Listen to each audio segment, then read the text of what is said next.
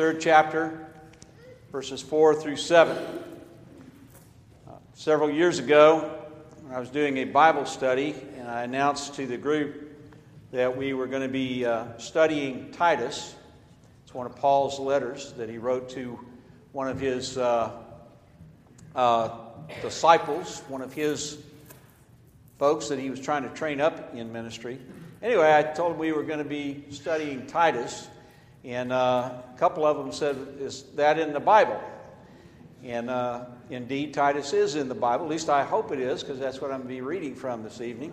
It's not a typical Christmas Eve reading, but I think it says a great deal about what we celebrate this Christmas Eve and every Christmas Eve. So hear these words from the third chapter, beginning with verse 4. But when the goodness and loving kindness of God, our Savior, appeared, He saved us, not because of any works of righteousness that we had done, but according to His mercy, through the water of rebirth, baptism, and renewal by the Holy Spirit. This Spirit He poured out on us richly through Jesus Christ our Savior, so that, having been justified by His grace, we might become heirs according to the hope of eternal life. And that is God's good news to us this evening. And it's good news that we announce, that we want to hear. So as Scott read the Christmas story from Luke, angels announced good news that Christ was born in the city of David in Bethlehem. And from Nancy's reading of the Incarnation from the Gospel of John, we heard that God has done something extraordinary in the birth of Jesus Christ.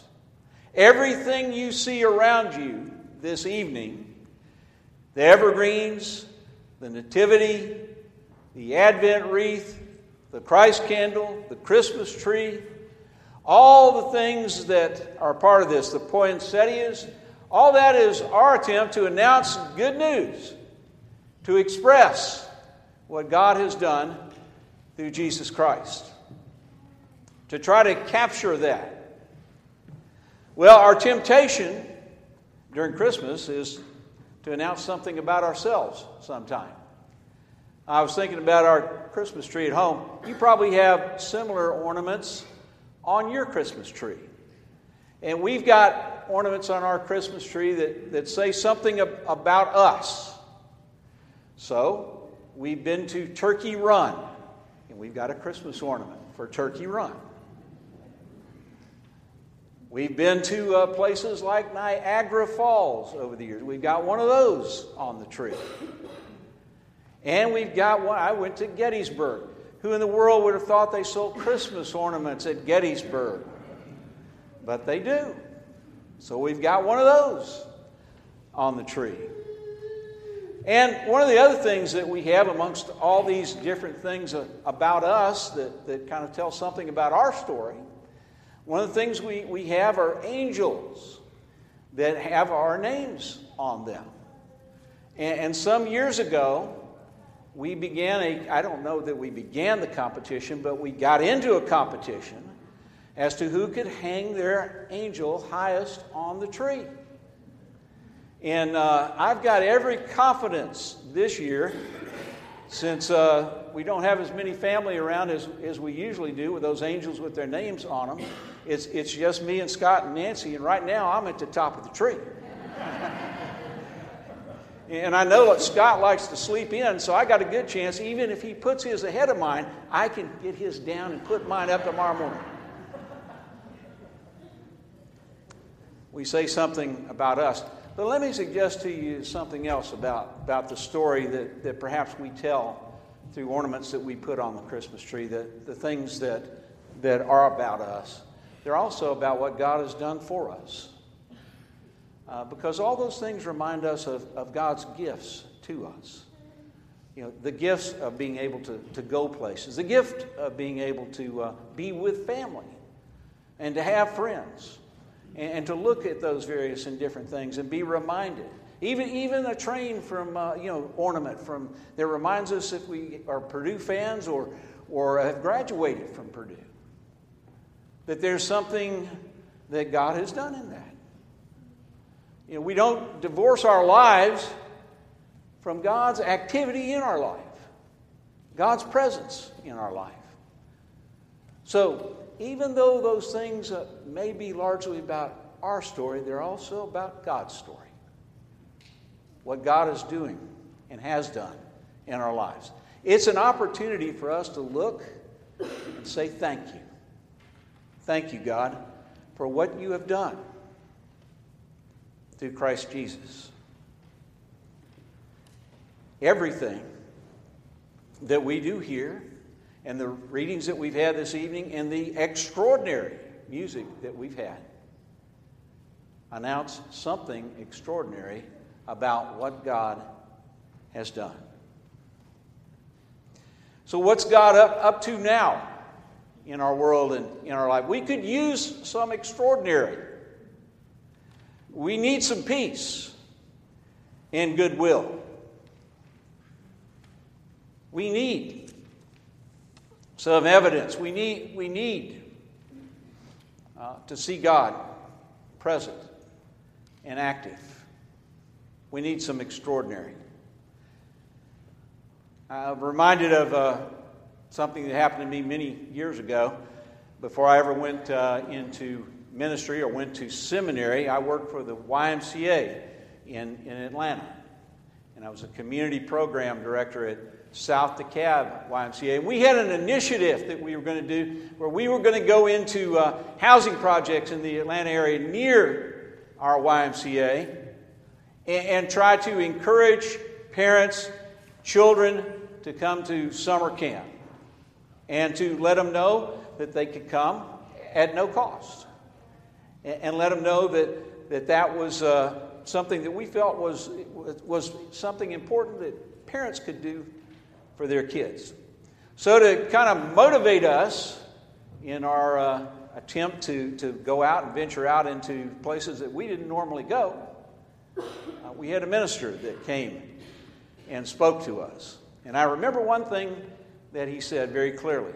Can't remember most of anything else, but I remember this one thing. He said to us, when you go into the places that you're about to go, you'll most likely be the only Bible that these folks will have read. You'll be perhaps the only good news that they're going to hear today. And one of my buddies that was sitting near me, we looked at each other and kind of said, well, wow, there's no pressure in that, is there? Yeah. What can we do? What is God calling us to do, asking us to do? Well, as quickly as I asked that question, and maybe when you ask that question, as quickly as I asked the question, God, what are you up to? What do you want me to do? There are a bunch of things that spring to my mind. Good words. Love God. When I ask that question, God, what do you want me to do? Love God with all your heart and your neighbor as yourself. Remember, an eye for an eye, and a tooth for a tooth. Revenge doesn't work. Reconcile. Forgive each other. Try to restore relationship. If somebody needs a coat, give them one. If somebody needs you to walk a mile with them during a troubled time in their life, walk it. And if you need to go the extra mile with them, go that mile. Forgive others as God has forgiven you. Stop going around trying to fix other people. Look at yourself first. And work on your own faults and weaknesses. Ask God to help you with that. Ask, and you will receive. As far as it depends on you, make peace with your brother or sister. Don't hold grudges. And oh, by the way, do unto others as you would have them do unto you. Now, that's extraordinary. That's what the Son, the Savior, that's what Jesus says to us. The angels announce that God has done something extraordinary. Titus, the book of Titus, the letter to Titus captures that. Paul says God's done something extraordinary for us. Something that we can never earn and didn't earn. God's come to us, Emmanuel, in Jesus Christ. See, what would your life become if you lived the good news? What might the world become if we, the church, lived the good news? I suspect it might be something extraordinary. The announcement, the good news, has been made for us, given to us this day. A Savior has come. The Messiah has been born. And He's given us extraordinary things to do. He's asked us to become extraordinary. To become followers, believers, and a loving God revealed to us by a loving Savior. On this Christmas Eve, we join with the angels to praise, proclaim, to pray. To remember the words that Paul wrote to a good friend of his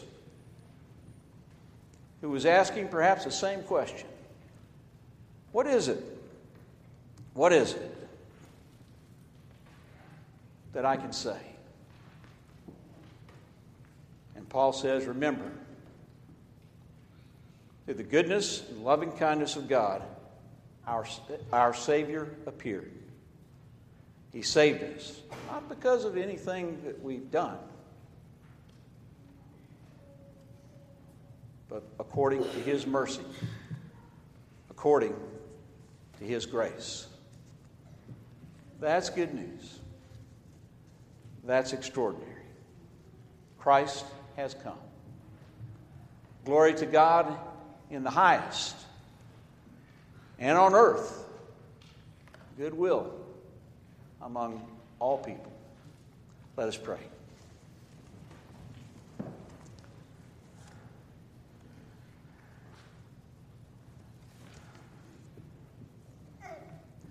Gracious and loving God, we thank you that you've done extraordinary things in our life. You've given us extraordinary blessing. And Lord, as we have opportunity, God, guide us, direct us, protect us when we need that protection.